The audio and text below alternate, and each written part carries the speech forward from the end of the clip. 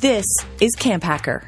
Come find our show notes and our blog for camp directors and leaders at camphacker.tv.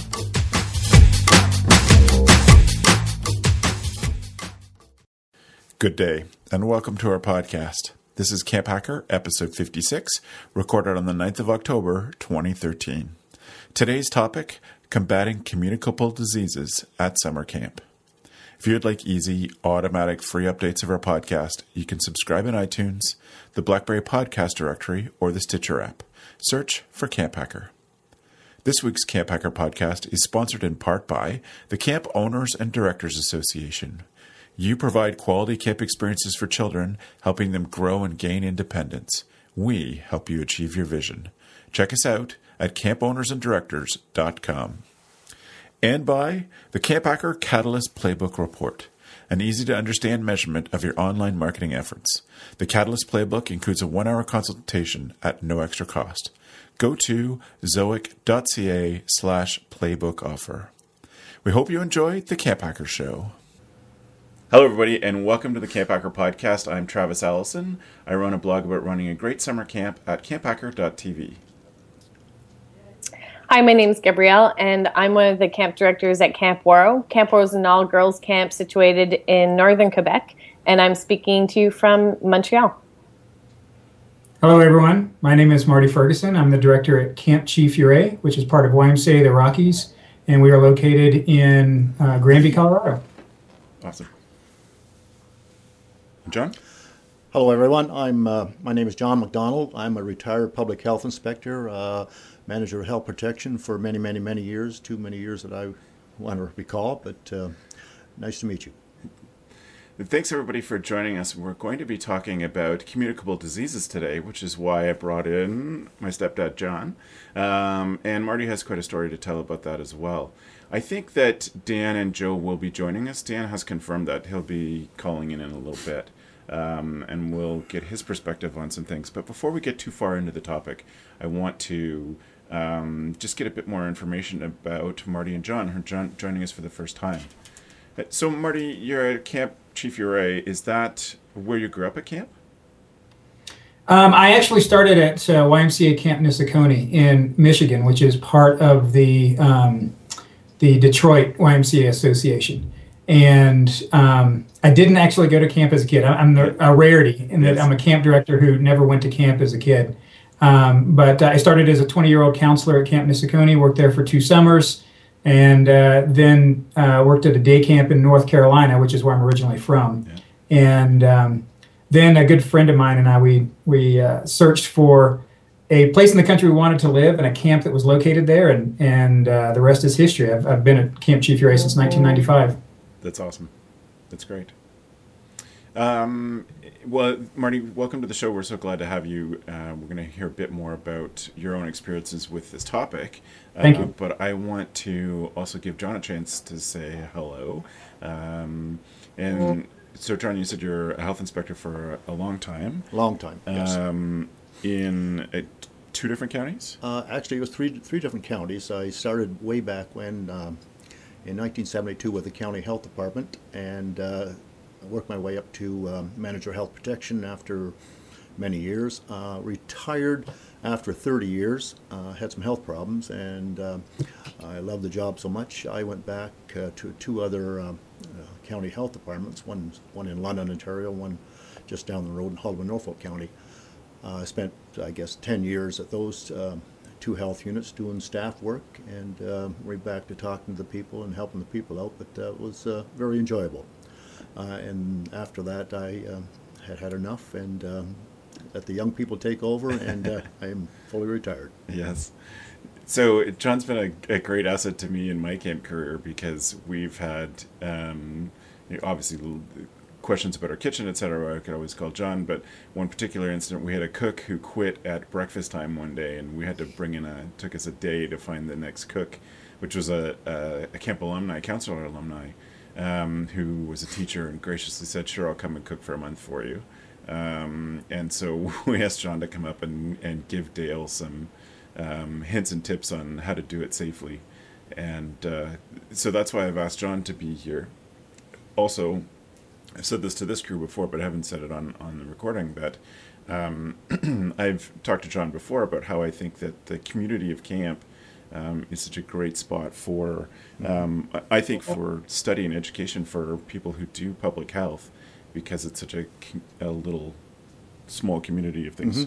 What you call it, a closed cohort? It's a closed cohort Yeah. that you can monitor very easily for the most part. Yeah. So we've got lots of stuff to talk about today. I bring this up because I know that I've been through a number of communicable diseases at camp before. We had a kid show up on opening day with his parents, who the nurse heard him cough and said, "You have whooping cough. Take your pertussis home." And other things. And I know that it's an issue that can have such a strong impact on camps.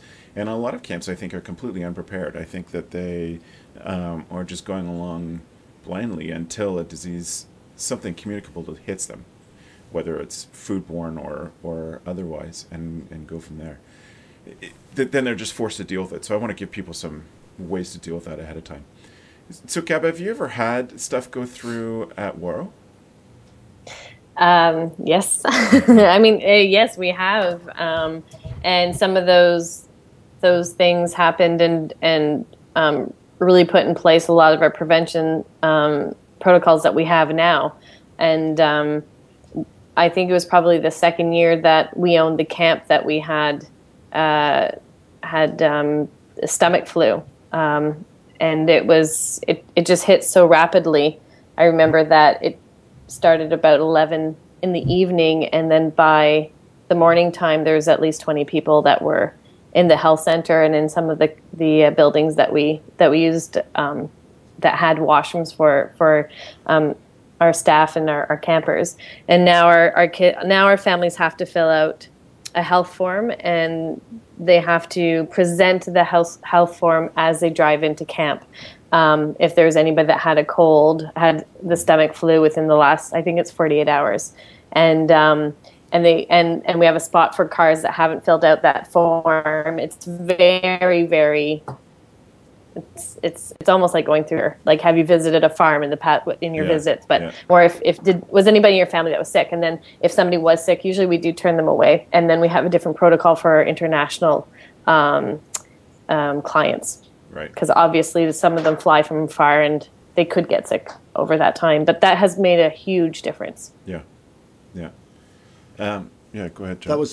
That's something that Travis and I were talking about just before we went on air, that is very, very prudent. And you really don't know whether, in that situation, whether somebody was bringing something into camp or received that problem at camp. So I think that's being very, very prudent. That's good protocol. Yeah. Thanks. Yeah.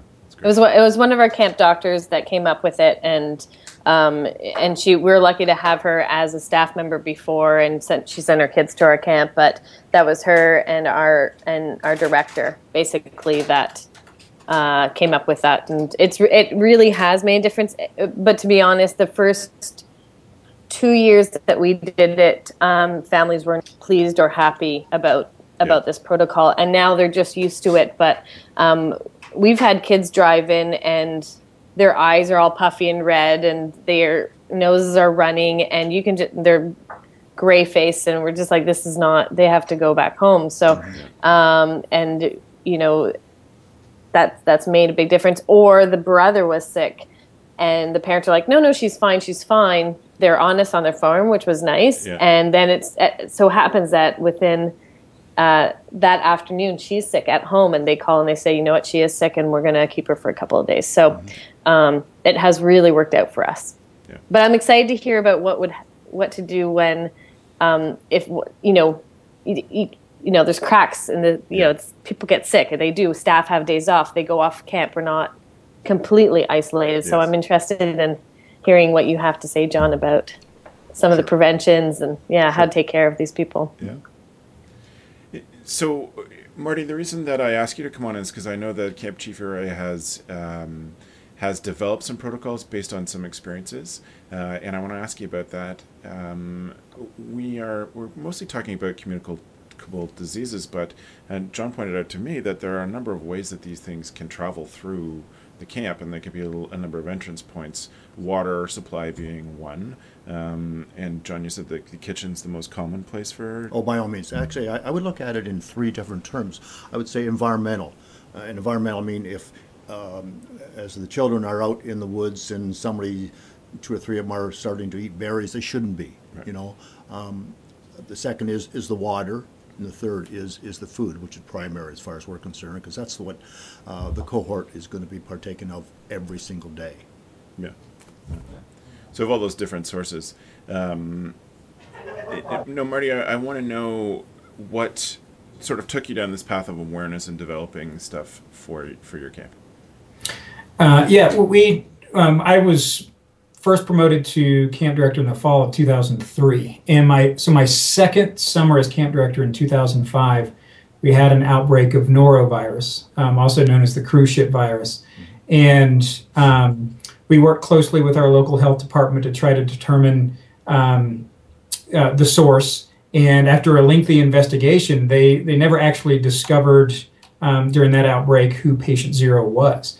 But with norovirus, what was explained to me by health department officials is that with norovirus there's vomiting, diarrhea, and so if I'm in the vicinity of someone who vomits and I can smell their vomit, I am literally ingesting norovirus and I'm immediately exposed. And so it was, for us, our check-in days are on Sundays, and on Tuesday evening, we had several people who began exhibiting symptoms. And by Wednesday morning, about half of camp was exhibiting symptoms. And I didn't really know anything about norovirus at that point in time. And we tried to soldier through the week, and we sent several campers home. We kept a lot of campers here. We basically had triage at our camp health center, and it was by Wednesday afternoon we were talking to the local health department officials, and they came out to camp. Our local medical clinic about 10 miles down the road sent out a couple of nurses to just kind of help with the triage, so we made it through that week. The kids checked out and went home. We were very transparent with all of our parents and sent out communications about what was going on at camp.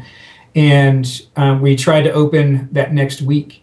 And again, by Tuesday, within 2 days of the check-in, most of camp was sick again.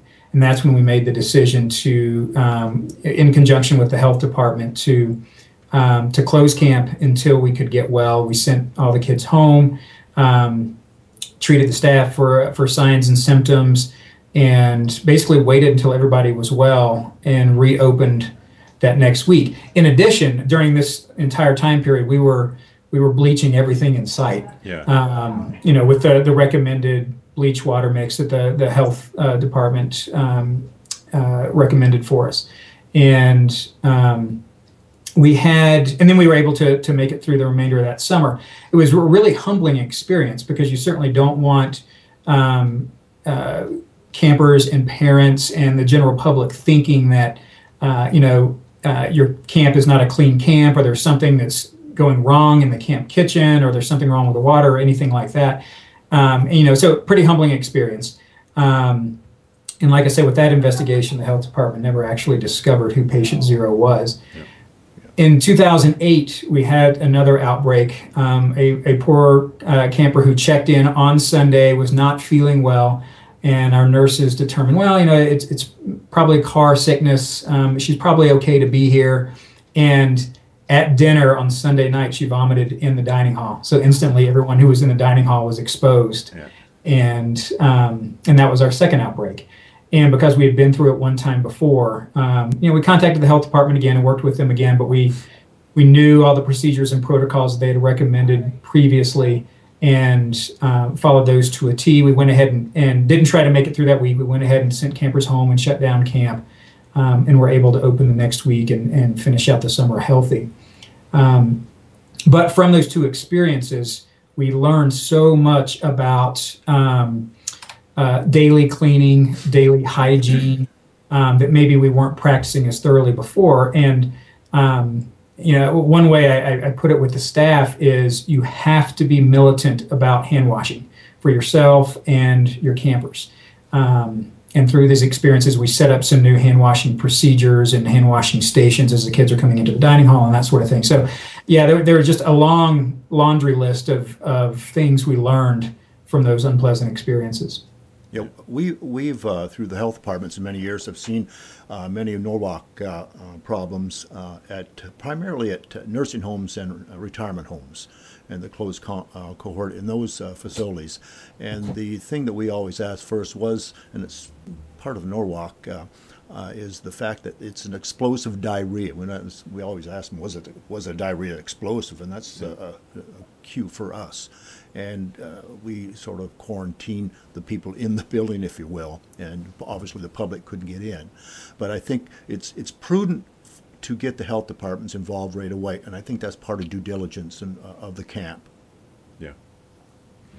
Yeah, and I would add on to that I've talked to other camp directors who might see the health department as almost the enemy. It's scary when the health department is coming to camp. And as a young camp director in 2005, I was definitely scared. But what I learned was that the health department, they're not the enemy at all. They are they have the best interests of our campers at heart as well, and they just want everyone to be healthy. And now I know everybody at the local health department, and I don't hesitate to call them up or even invite them out to camp if I have any questions. And they are a fantastic resource for us. That's an excellent point. Yeah. They are not the enemy. Yeah, exactly. Gab, do you guys have a good relationship with the local health department? I wouldn't say we do. I think that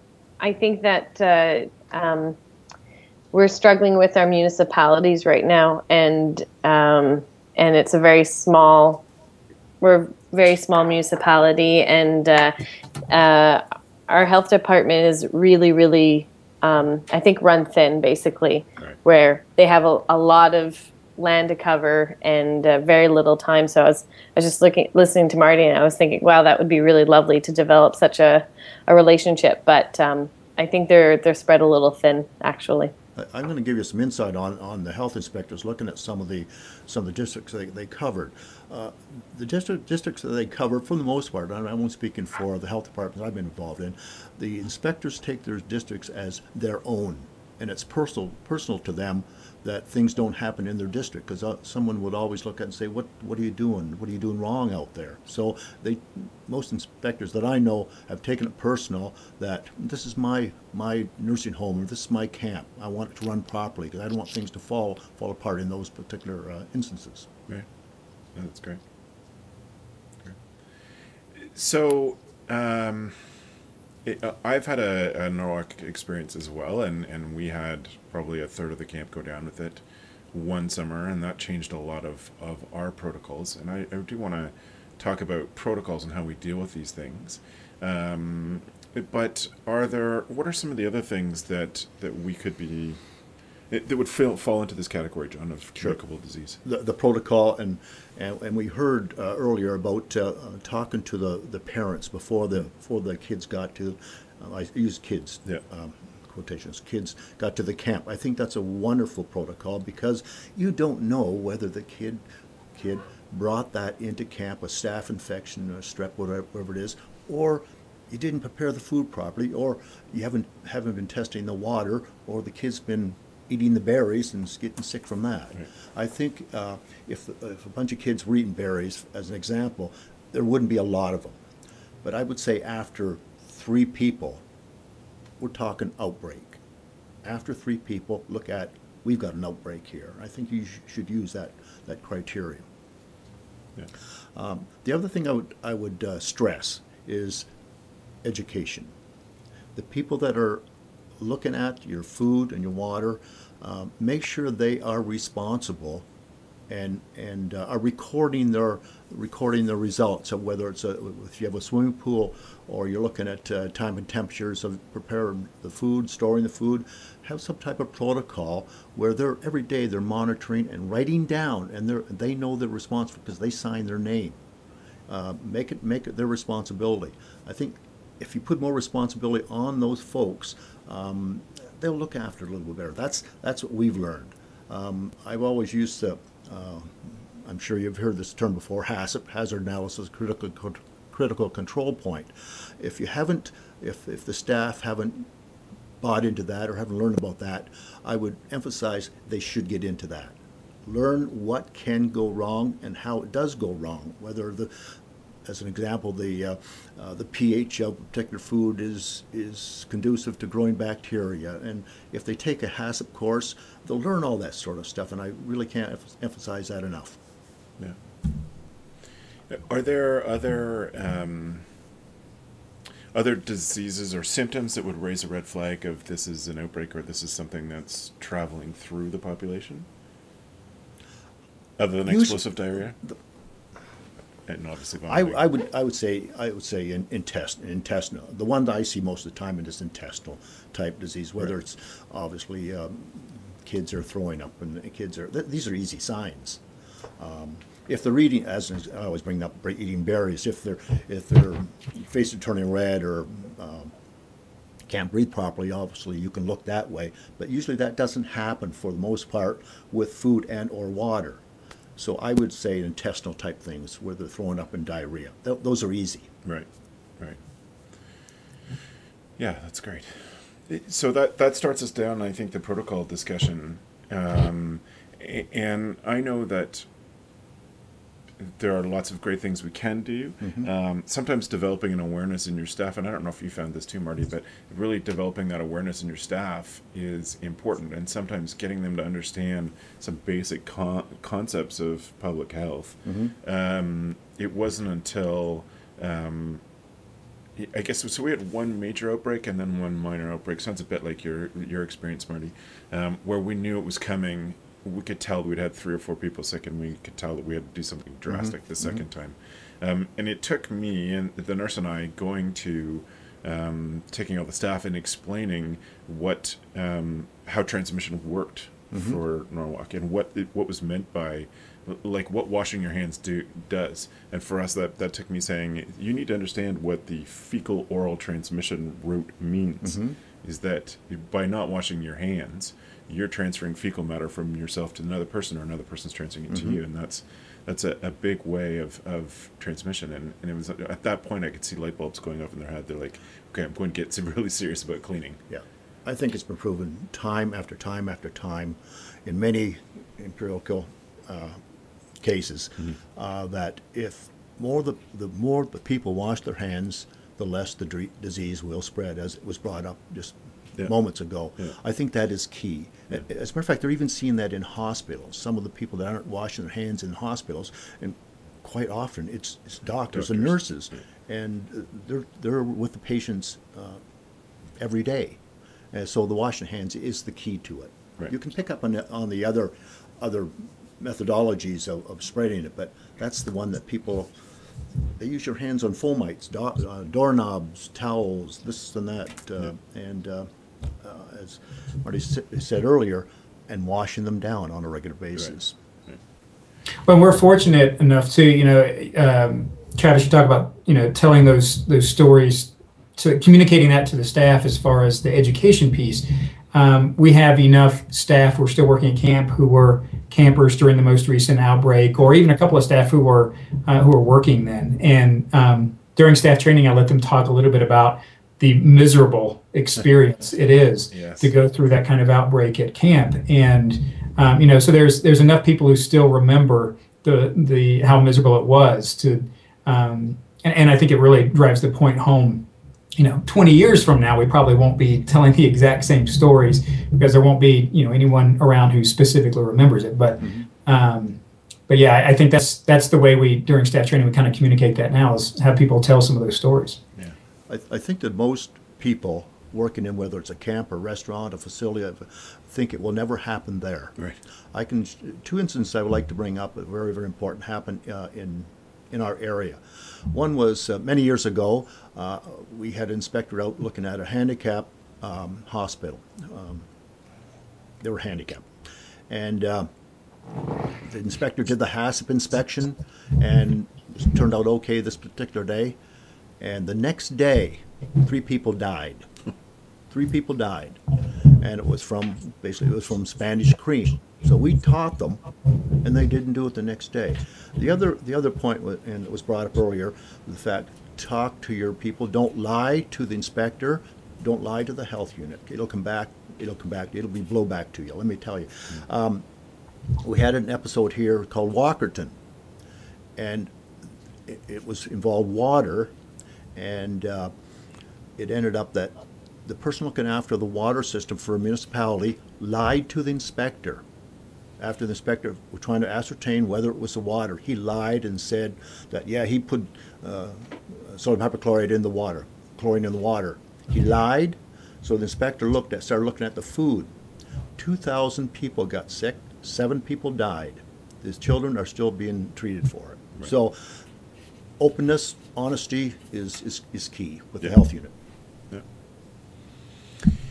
Yeah. Marty, what are some camp-specific protocols that you developed once they have an understanding of it? What did you change? I know you mentioned quickly hand washing, but what are some of the physical protocols that you used to develop? Yeah, John had talked about the research that goes into, people are just healthier when they wash their hands more. One of the things that we talked through with our health department is not only a hand washing piece, but what's everything in camp that those hands are touching. Yes. And so twice a week, every single week, we do a thorough cleaning of our dining hall.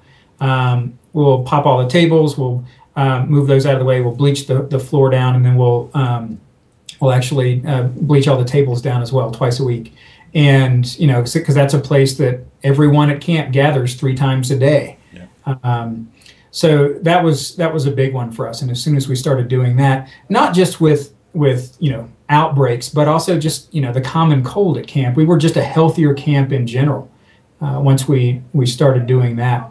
I think a really simple thing that we started talking to staff with, and this comes with that education piece, is, let's suppose a cabin group is camping out and someone brings a bag of chips for snack, and that becomes the community bag of chips. Yes. Well, instantly, you're sharing all those germs that are on the kids and the counselors' hands by sharing that community bag of chips. So we stopped doing that, and whether it's a gloved hand reaching into the bag and providing individual portions, or doing the smaller individual bags of chips. But it was little things like that honestly we had not thought of before that have made a really big difference. Yeah. And when you had, you said you added hand washing on the way into the dining hall, did you have to physically make something, add in a hand washing station? We did. It was kind of ironic. During our outbreak in 2005, the hand washing procedure we had at that time was something that the health department had told us to do many years earlier. And we hadn't really checked in with them to see if that was still a good procedure. And it was, we had a solution in a bucket that everyone was dipping their hands in as they went into the dining hall. And part of their investigation found that even though they had told us to do that several years earlier, research had shown that by doing that, we were probably spreading the norovirus more than we were doing any good. Right. And so it was right after that 2005 outbreak that we built 2 hand washing troughs just outside the dining hall. So the procedure is now we call the cabin groups over 1 or 2 groups at a time. Each, the counselors are there to supervise the kids actually washing their hands at the trough. They grab a paper towel, they head up the ramp into the dining hall. And so it's literally the last thing they do prior to going into the dining hall. Right. That's excellent. Yeah. Excellent. Because when campers are lined up to go in for a meal, in our case, it would be usually the program director that would let them in once the mealtime and everything was ready in the dining hall. And sometimes it would be me, and I would try to get my program directors to check with each counselor, has your cabin washed your hands? And 90% of the time the answer is no. I'm like, okay, go wash your hands then before we... And John, I don't know if this is effective or not, but like once we got them more into the habit of washing their hands on their way in, or before they sort of got there. So it was hand washing, stand in a line, go in, which I realize is another opportunity for contamination, just standing around there. But there was antibacterial squirt stuff once they got inside at the tables. Is that a great idea? The more equipment, quote unquote, those little sprayers or whatever methodology you're using, I would encourage that. The other thing I would add to it, if every once in a while, I would do the same thing with the equipment, footballs, frisbees, that type of thing as well, because it's outside. It can be contaminated very, very easily, the ground and what have you. So I would do it to the equipment as well. And just sort of spray it with a bleach and water mix? Absolutely. Yeah. Absolutely. There's no downside to that. Right. Well, so and one protocol that is touched by hand, Marty, and not just the dining hall things you touch by hand, but the others. Well, and one protocol that that we adopted that I forgot to mention has also been very helpful for us is anytime there's a report of a camper or staff member having diarrhea or vomiting, wherever that is around camp, it has become a common practice to immediately go bleach that area, whether it was in a restroom or in a cabin or wherever that was. And, at camp, sometimes, campers or staff have, like chugging contests, with, the water pitcher, and that might cause them to vomit. So it doesn't matter if it's because of illness or because of that chugging contest. We make sure that we bleach down that area immediately. Right. Yeah. Kids are going to have fun doing a variety of activities amongst themselves. So you can't protect everything, but you can do your best. Right. Gab, what sort of things do you do at Waro what are the protocols for you folks? I think, like Marty said, is disinfect. If we know of somebody that is ill, disinfecting their sleeping area, all of the bathrooms that we have. Our leadership team actually, part of their job training is we show them, like, here's a pair of gloves. This is how you make the mix. This is how you wipe down the bathrooms. Like, we actually go through that, and we have somebody that does clean our washrooms daily, and she's really, really good. But we don't want her to be going around. We do it pretty much almost every 2 hours. We're going and disinfecting the washrooms, the doorknobs, everything. And I think anybody that's gone through half their camp, or just even over 20 people being sick, you don't want that to happen again. And so it's the priority is making sure that we're stopping that contagion from going further. And then of course, the health center it's very, very essential that whoever goes into the health center, is it really because they're sick? Are they home lonely? Are they, because once they go in, that is a place where it's a quarantine basically. And we don't want people coming and going because they have, the difference between a first aid situation and being sick. So even changing where they get their first aid done. So that those kids that are, or staff members that if they sprain their ankle, they're not going to the place where there are people that are actually could be contagious. So those things we also shift. I had a question though, however, and maybe you answered it. I was dropped out of Skype for a little bit, but did you talk about Purell at all? We did. Okay. I had said that we have kids wash their hands on the way into the dining hall, and then when they get to the tables, they get a squirt of that stuff. Okay, cool. Yeah, one question I would like do the camps explain to the children the rationale for doing this, and is there a session for the campers as they come in to say, okay, we're trying to keep you healthy? Is a half hour spent with them to advise them, if you're sick, see this person, don't spread it? I mean, is there some type of education focus on that? Yeah.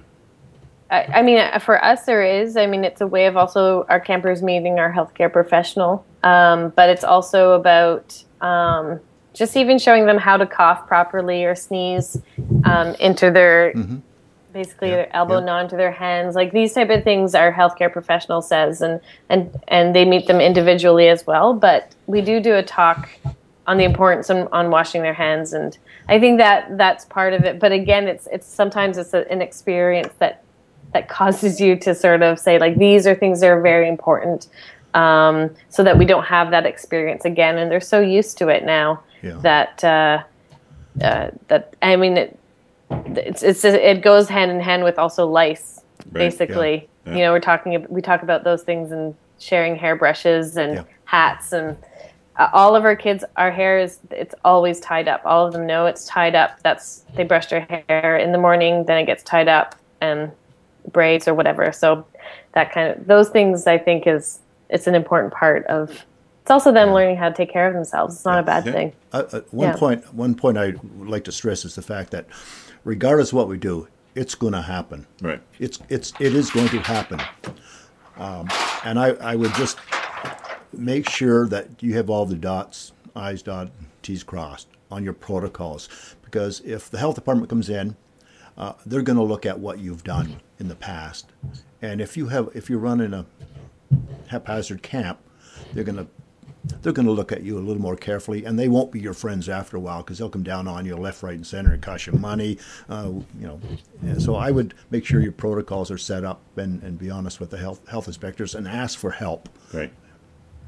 And well documented. Well documented. Yeah. That's due diligence. Yeah. And I've always told all the restaurants that I've ever inspected, that's the number one thing I've always told them. You start right beside your walk-in coolers or your fridges.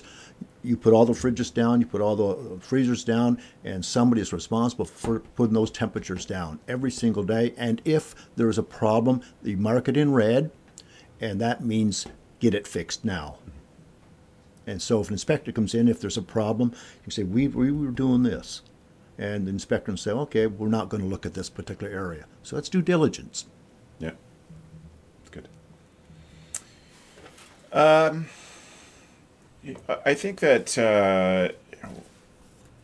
we're getting close to the end of this discussion, certainly to the length of time we've allotted for it. I bet there's a lot more we could talk about, and a lot more ideas that we could share.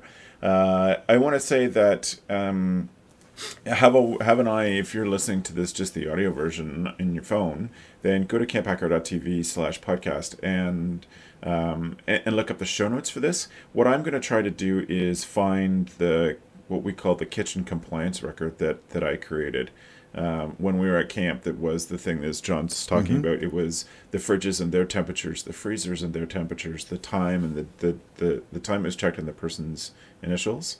We also included that the counters have been wiped down with the bleach solution and the doors in the kitchen and all that. So I'll put that out there for free if people want. By the time the show notes are ready, when this gets launched on your phone that you're listening to this, that I should have found that, or at least know if I can find that compliance record or get it from somebody else. So that'll be available. Marty, I wonder if you have any final thoughts on this topic before we move on.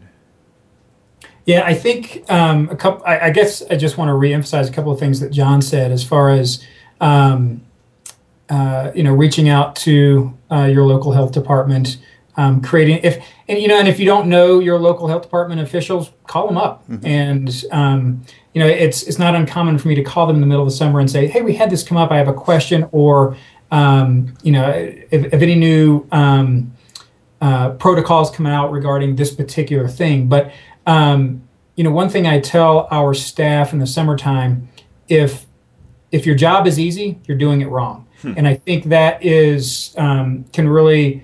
I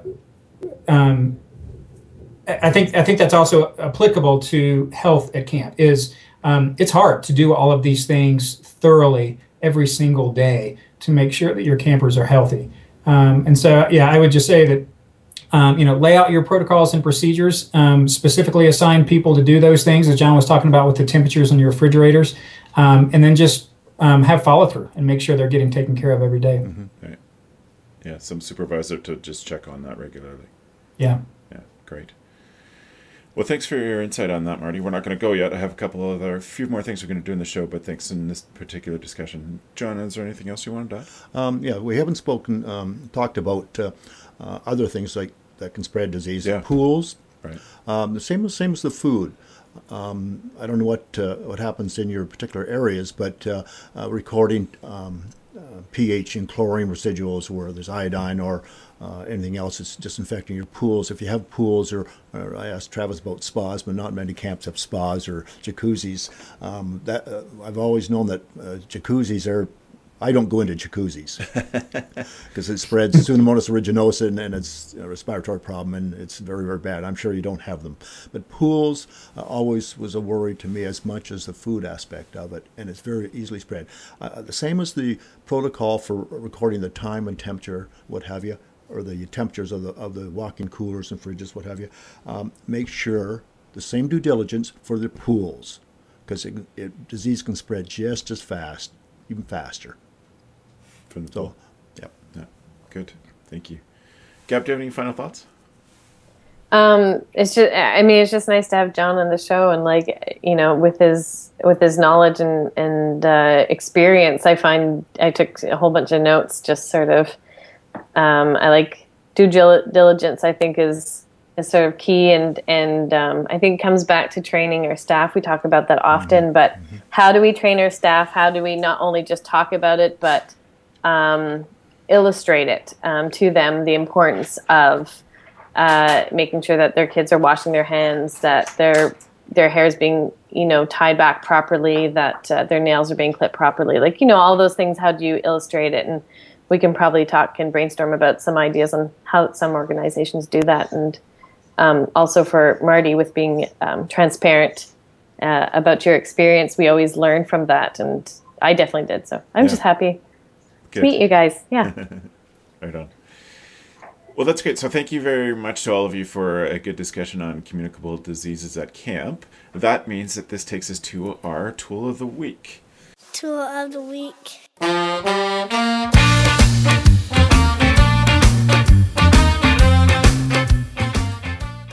So for those of you who are listening for the first time, we encourage you again to go to camphacker.tv/podcast and find the show notes, because you will see the links to all of these different things that we're going to talk about in our tool. Every panelist we've asked to come here and present a tool that does make them a better camp director, or in John's case, a tool that would help us be better camp directors and look after our community better. And they're not going to be focused on our particular topic, just something that is a great resource. And Gab, I'd like to start with your tool. What's it? Gab, you're muted. Yes, that happened. Sorry. My bad. My tool is just a Twitter app for your desktop. So I'm really trying to tweet more.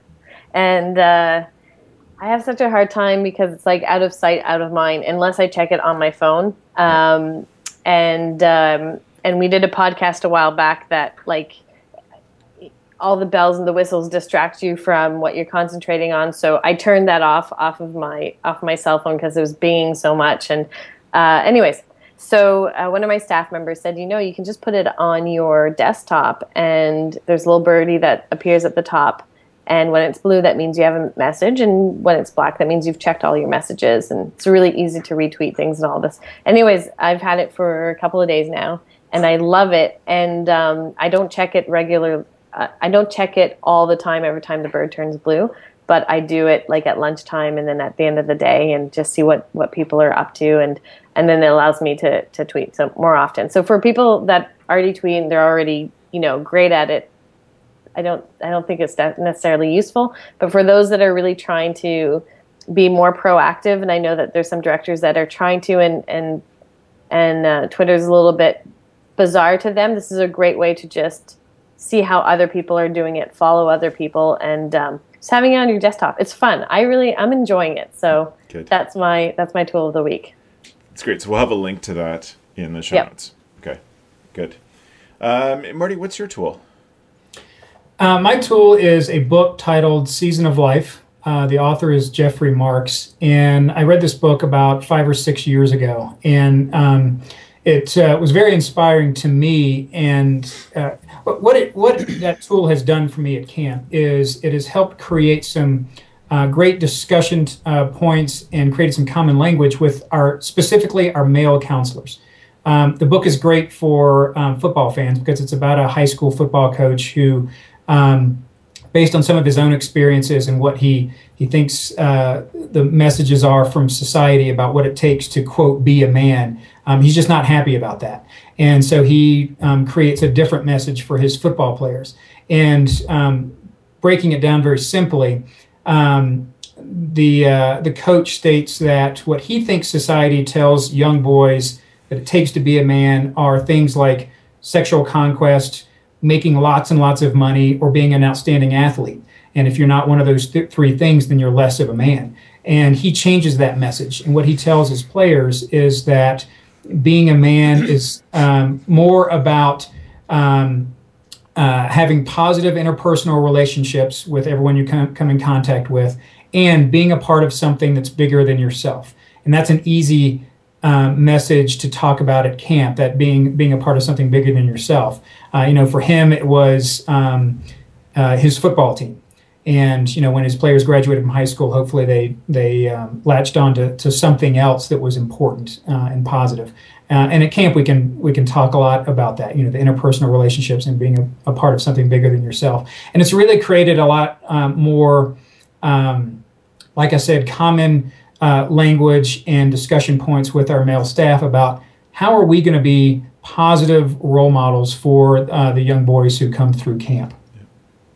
That's great. That's great. So people can find those links on the website. John, what's your tool? My tool is with some background. I knew a lady that was starting a restaurant. By happenstance, happened to be my sister. And I said, Sandy, you should take a HACCP course, a HACCP protocol course from the local health department. And she did, and it was a week-length course. And she came back. Next time we talked, she says, John, I don't know how anybody can open a restaurant without taking this course. I learned so much. Everybody that's handling food in the kitchen or has some involvement should take a hazard analysis critical control point food education protocol course. I think there's no downside and there's terribly great upside to it. Yeah. So I encourage that. That's great. So in Ontario, those are available through the local health departments? Local health units, yes. Right. Or through community colleges as well. Right. Yeah. Right. And they are certainly available North America-wide. It seems they're likely worldwide. Absolutely. HACCP started, as I understand, way back with the Pillsbury company back when. And NASA took over during the Challenger period, as I understand. They were involved in that. And so it's been around a long time, and I think if you look at the critical control points that can go wrong, you'll be better off. That's great. Thank you for one that fits the discussion so well. Thank you. Mine doesn't fit the discussion so well, but I still think it's an important tool. We've talked about this in the show before. Focus is one of my big challenges in life. And I have been using a website that I find quite fun called focusatwill.com, which puts on music that it has no lyrics, so it doesn't really catch your attention. It's good background music. It'll go on for a certain amount of time. You can set the time. Its default's an hour. And will ring a bell at the end of that. So it does two things. It encourages me, or just sort of helps me focus during that time, and keep on task, because I'm not distracted by the music I'm listening to, or that it gives a bit of a mental theme to what's going on. But I like that it rings a bell at the end of the time and makes me take a break. Like that makes me. I find that the best thing for me getting stuff done, working long hours, is remember to take breaks, and that makes a bigger difference than actually doubling down on my concentration. So that Focus at Will is a great tool for that for me, and I encourage you to check it out. It's free. You sign up, but it doesn't cost anything.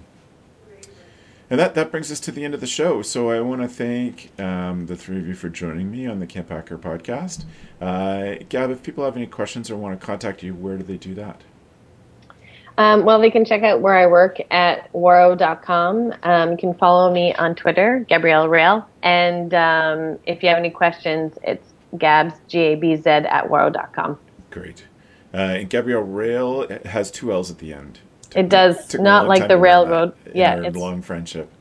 2 L's. Excellent. Thanks.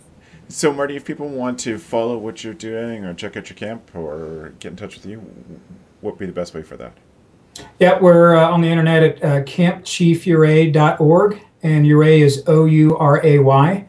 You can also follow us on Facebook, and if anyone has any specific questions, you can reach me at mferguson@ymcarockies.org. That's great. Ouray has almost as strong a vowel to consonant ratio as Waro does. And John, thank you very much for being on the show. It's been great. Great fun. So the best way, if you have any questions for John, is to get in touch through me. Yes. Yeah. So email me and I'll ask them and I'll pass on the answers. But we would encourage you to check out your local health unit and talk to them and establish a good relationship with them and get this. But if you have any questions, email John through me, travis@socialcatalyst.ca. And I encourage you again to go to camphacker.tv/podcast and find the show notes. If you like watching the video of these shows, you can find camphacker.tv on YouTube, and we hope that you go there and subscribe to that. It's really helpful for us. You can also find camphacker.tv on iTunes, the BlackBerry Podcast Store, etc. We hope that you'll encourage your friends, your camp friends, and share the show. Encourage everyone to download the shows and subscribe there. And that's it. Thank you very much for a great show, everybody. Thanks for the evening, friends. The Camp Hacker podcast is brought to you by Beth and Travis Allison, summer camp leadership training and marketing consultants. Thanks for listening.